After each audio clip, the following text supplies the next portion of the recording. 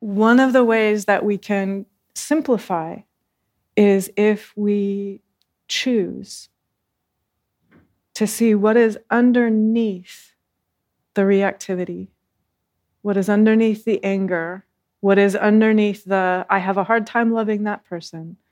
There's always only going to be love.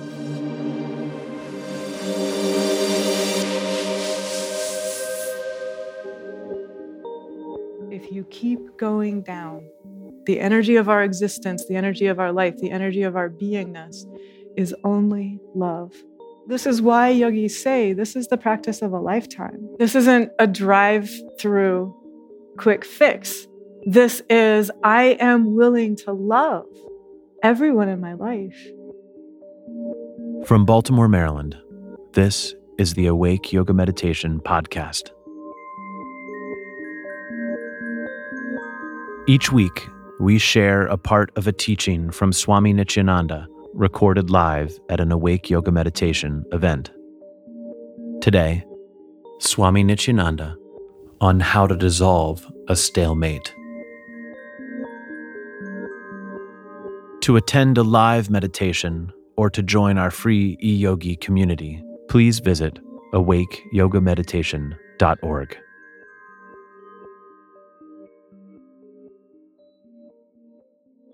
So this is a funny story from my own daily life. It was a week ago Saturday, and it was between 5 a.m. and 6 a.m. in the morning, so it's still dark. And at that time of day, it's that kind of really hushed, quiet time of day. Yogis recommend that time of day for meditation, by the way, in case that's of interest to anyone, in part because there isn't a lot of the hustle and the hurry and the flurry of daily life. So it's an incredibly quiet, sacred time. And it's a turning, it's a juncture before the night ends, before the day begins. And that's an incredibly sacred time to align with the divine. So having said that, at my house, outside of my house, on this particular Saturday morning, there came this unearthly noise, just like unimaginable. It sounded like the wilderness was howling. And then there was like this hissing, and then there was this howling, and this yipping, and this screeching, and this caterwauling, and it was reverberating. And it's really quiet, so you can't even tell kind of like what the source of it's coming from. It sounds like it's surrounding the whole house. It sounds like it's surrounding the whole neighborhood.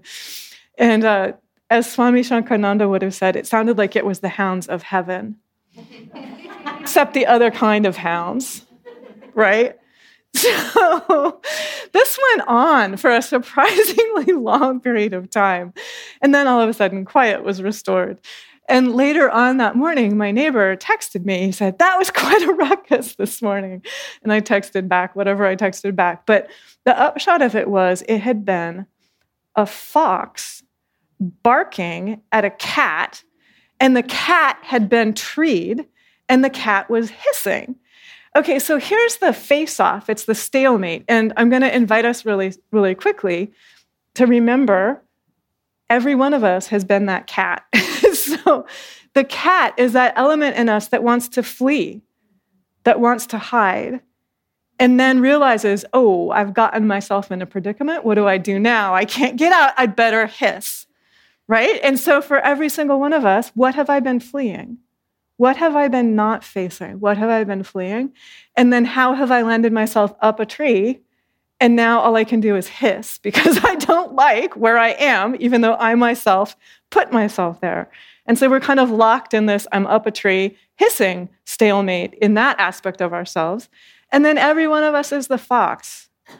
So every one of us is like, there's a cat. I don't like that cat. And there's a cat. And it's wrong, and I'm going to bark at it, and I'm not going to be quiet, and I'm going to keep adding my noise to the situation, even though it's not changing anything. Not that any one of us has ever done that or felt inspired to do that, but let's ask. In what way have I been adding noise? And I will actually tell you that when we meditate, a realization comes sooner or later that much human communication is noise.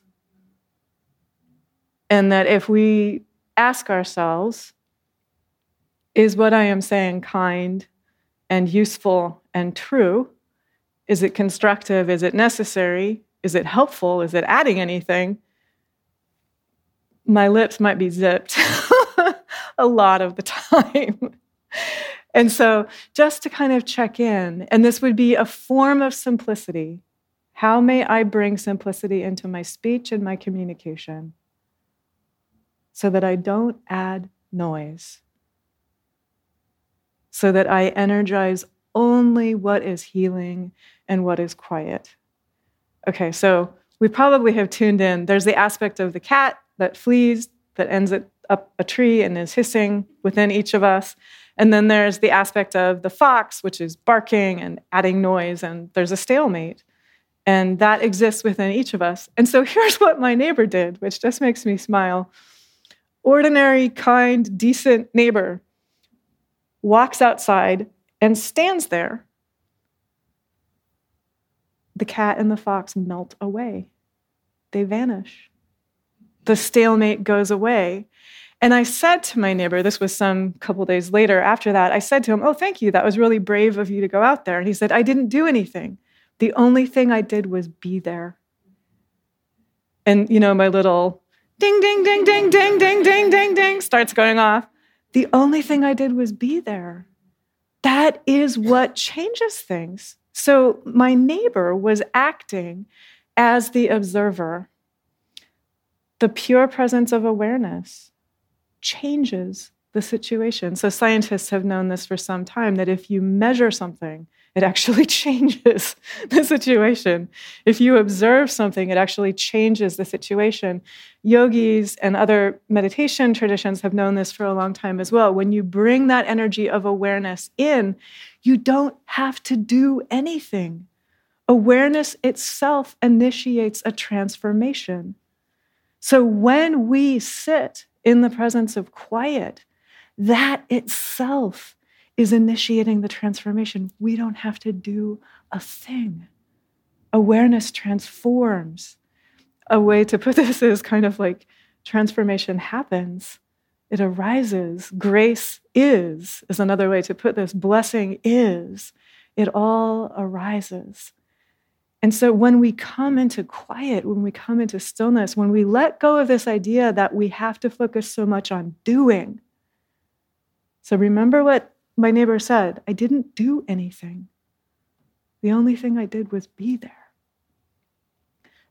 Let us do that much more for ourselves, allowing ourselves to be there, allowing ourselves to be with what is. And look what happened in that case.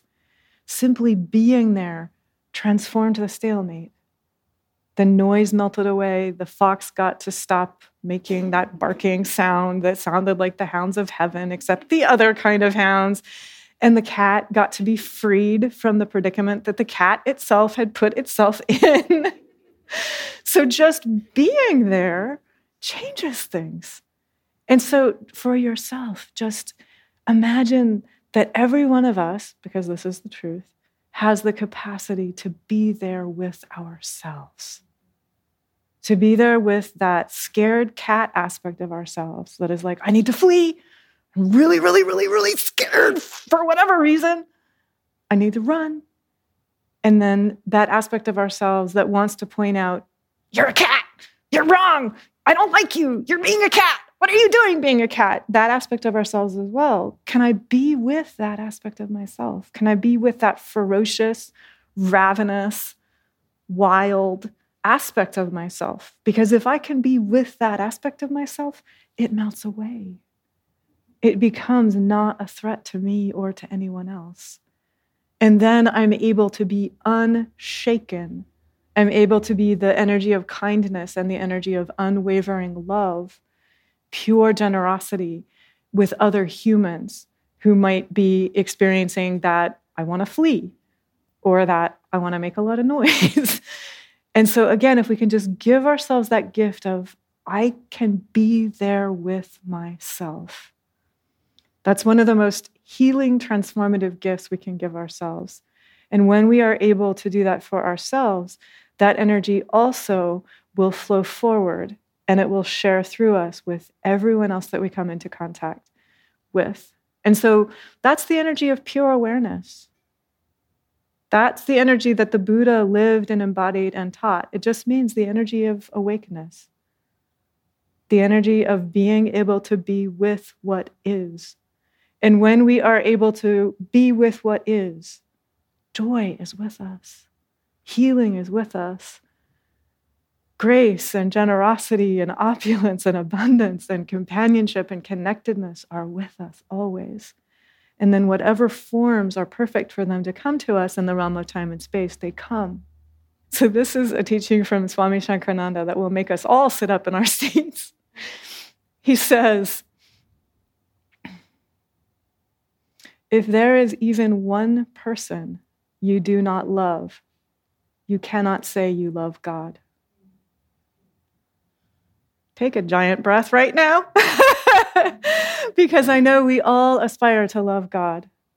And I know that for the human heart, very often there's a learning curve in learning to expand, in learning to love the people we find it challenging to be with, or the people who have that way of getting under our skin.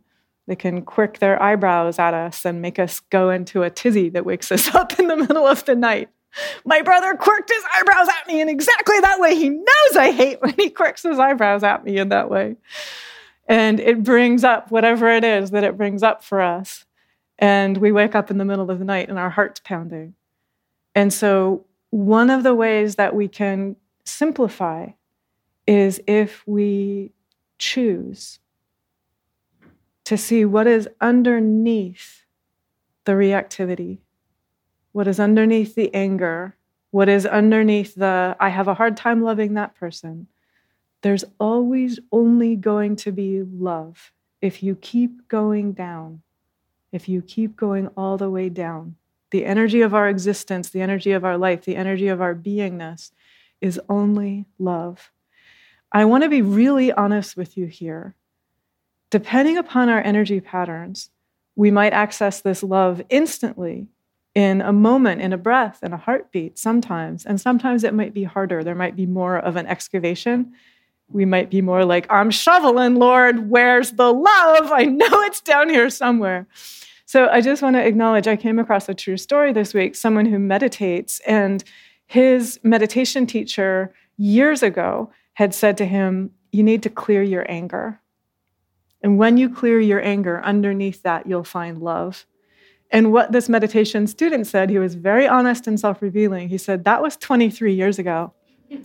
He was like, I'm still digging. He's like, it's getting better, slowly, little by little, but I'm still digging. And so this is just to let everyone know, this is why yogis say, this is the practice of a lifetime, right? This isn't a drive-through quick fix. This is, I am willing to love everyone in my life. And I'm willing to expand the circle of kinship so that it includes, finally, everyone on the planet. And I'm willing to keep polishing my heart. As long as you have any feeling of separateness around your heart, any feeling of judgment or shame or blame for yourself or for anyone else, keep polishing. As long as you have any resistance or resentment, as long as you have any feeling that there's anyone other than you, or any feeling that there's anyone other than God.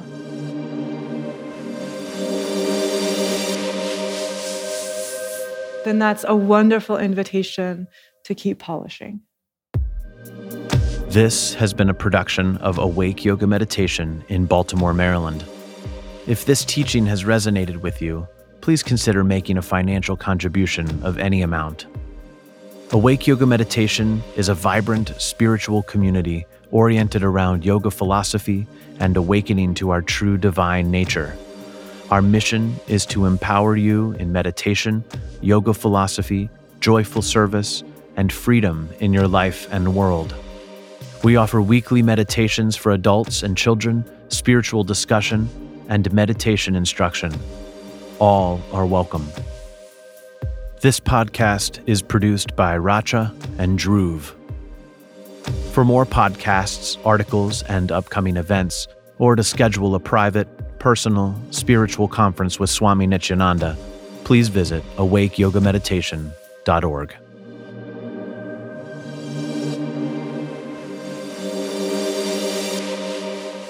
May absolute peace pervade the whole universe.